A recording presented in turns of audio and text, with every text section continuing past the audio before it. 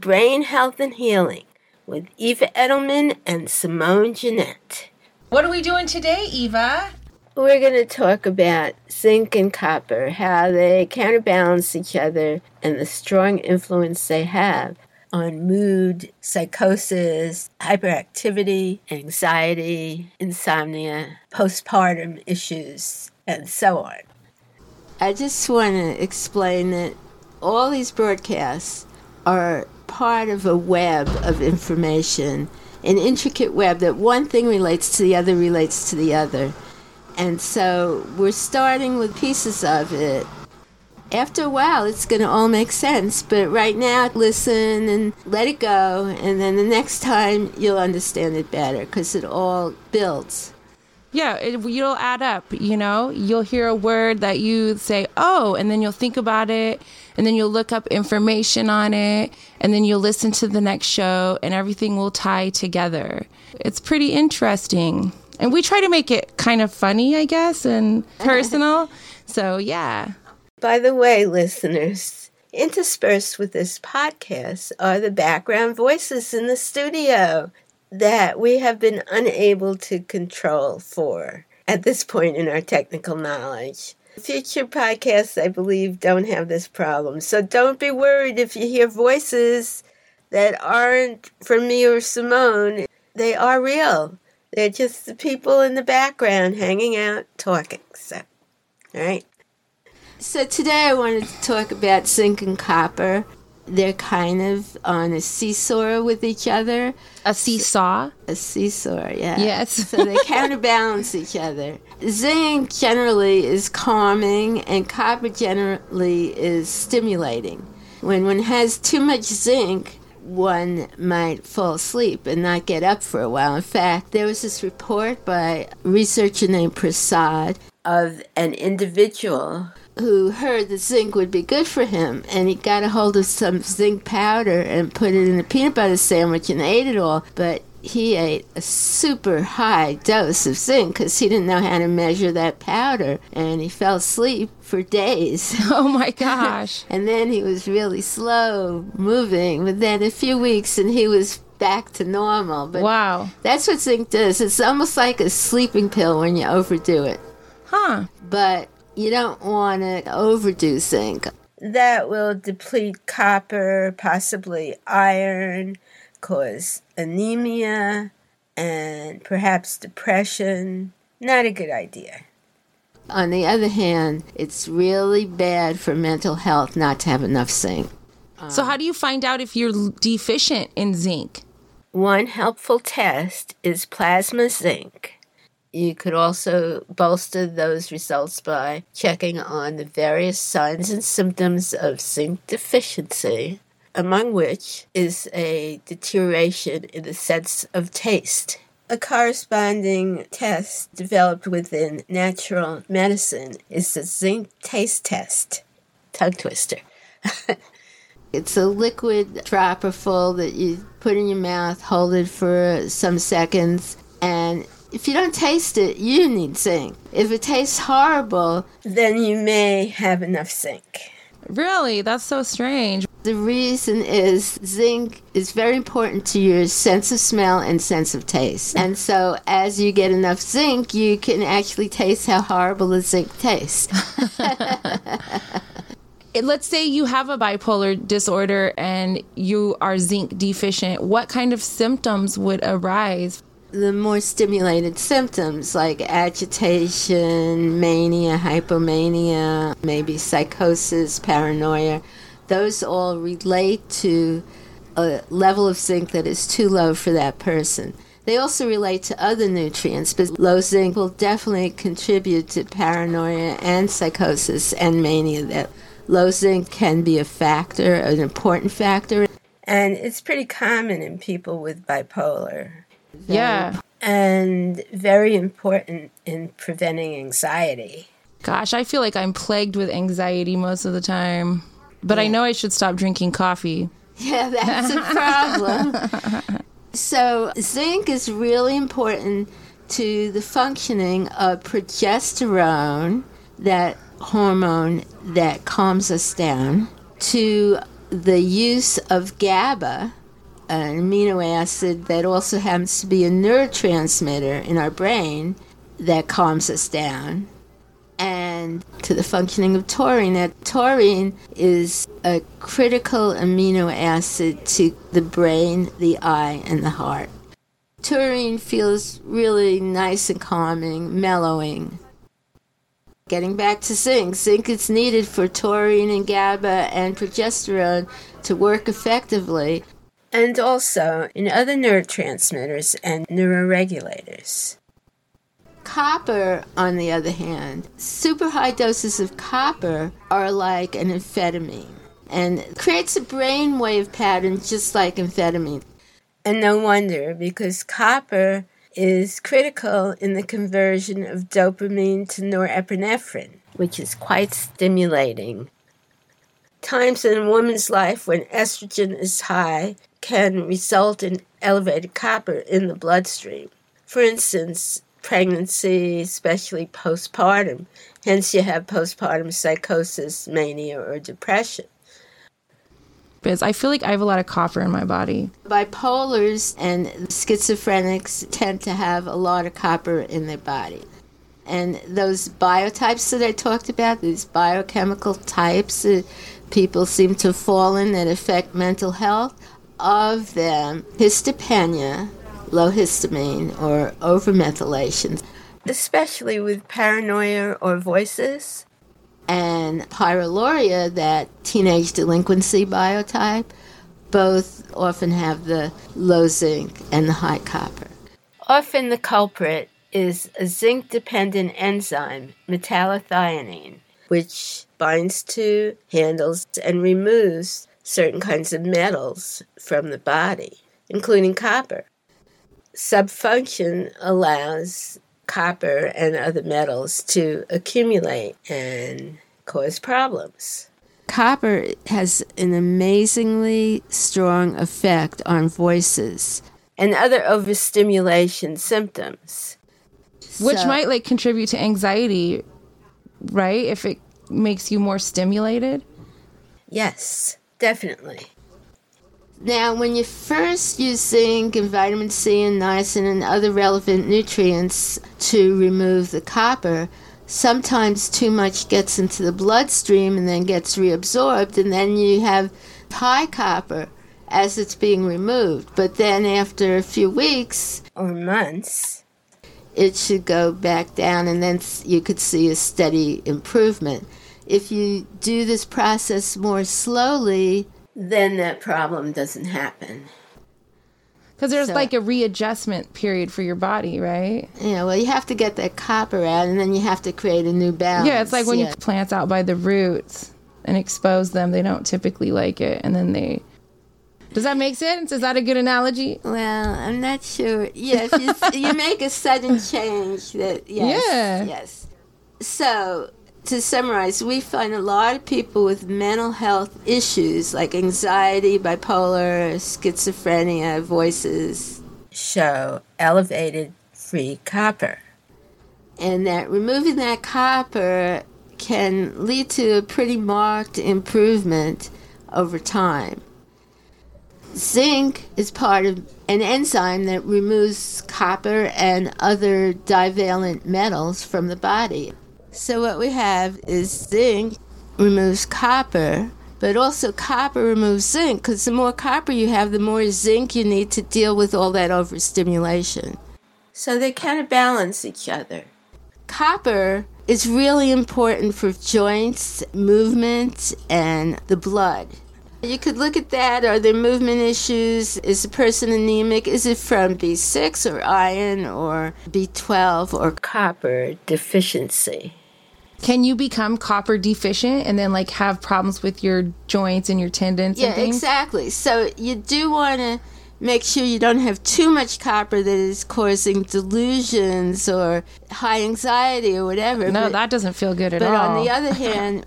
Right. It's miserable. Right. You don't want to have that. That's not good for your health. On the other hand, you don't want to have too low a copper that is affecting your blood or your joints. So there's a balance. Like anything we take in, you could even take in too much water and die from it, or too little water and die from it. So there's a balance, okay? Yeah. You can get some picture about what's going on in the blood and the urine from various labs. For copper, you look at free serum copper, unbound copper, as compared to ceruloplasmin, which contains probably 95% of the body's bound copper. Optimizing health of the liver, kidneys, and gut will help support the binding of copper. Bound copper is a lot less likely to cause problems and is important for antioxidant and other function. The unbound causes oxidative stress and all the problems we've elaborated earlier. As you're adjusting dosage, you also want to look at symptoms, physical and mental symptoms. That's with copper, zinc, whatever you're doing. So you want that balance. You want the anxiety and insomnia, psychosis and paranoia, and so on to be reduced. You don't want to have too much copper. And you want to have enough zinc to get a calm way of looking at things, enough sleep, and so on. So that's a zinc-copper balance. Where do we get so much copper from? A lot of really healthy foods have copper, and we don't want to avoid them, so I'm not even going to list them. Oh, okay. But there can be a pretty significant amount of copper in our drinking water if it's acidic and if it's flowing through copper pipes. The acid leaches the copper into the water, especially if a person is not eliminating it effectively. One can wind up getting a pretty high cumulative dose of copper just from the water. We could get copper from multivitamins that give 2 milligrams of copper per daily dose, or sometimes 3, and you're getting copper from good foods and water. People with excessive copper could often find a copper-free multi or one with point-something doses of copper. Also, consider other supplements and what degree of copper is present in them. Don't be swallowing copper pennies. To summarize, copper-zinc balance can be off in bipolar, in schizophrenia, in autism, in pyroluria, and with agitation, anxiety, insomnia, and so on. You could see week by week if reducing the copper and increasing the zinc has helped. Yeah. So, like taking a journal, with my psychiatrist and like any kind of therapy, including like food therapy or whatever that I have ever been engaged with, they always suggest a journal. So you could track your own progress, your own health. So you're not putting your whole health into the hands of somebody else. Yeah, it's great to work with your doctor instead of have them dictate to you, in general. In fact, they say patients who are troublesome, who ask questions, actually wind up with a better prognosis, wind up doing better. Because they're more aware of themselves. Yeah, and they're more into getting themselves better also. So, and it's something like a mental health disorder. Your doctor can't be there with you every day to fine-tune. And so it's really good for you to get the knowledge. Knowledge is power, right? Yep. Knowledge is power. It's great to have to know about things and learn. I think that part of what makes us happy is learning. If it comes down to it and you think about why you were happy at a certain time, sometimes it's a surprise, which is learning. I like this learning with you because it really falls in line with my learning technique or style, which is hands-on learning. And so I get to interact with you, someone who's researched it and knows a lot. And so then I can ask questions, and hopefully our listeners can be answered too. If there's any listeners that are like sort of fall in my category or like aspect of existence, because I'm okay with being vulnerable, and Eva's here and she's a sounding board and she can help me, and it's great learning. And you're right, learning is great because it gives you like empowerment. Yeah, exactly. Yeah. So we're talking about learning about zinc and copper and balancing and a little bit of journaling. To get back to journaling, one can think about creative journaling. Like one could write, oh, I had this for breakfast, and then yuck, and then maybe have a picture. Yeah. And it could be any way, as long as you're getting that information down in a clear form, maybe overbolding the stuff that's relevant to what nutrients did you take, what was your reaction, what happened that day that was someone horrible to you, or whatever. That will help, and over time you'll see the picture of what's good for you and what's not. Yeah, your triggers too. That's important when you're journaling, because a lot of the vitamin deficiency can play into it, but also you have to get real in touch with yourself and what your triggers are that might spark a manic episode or like a PTSD flare up.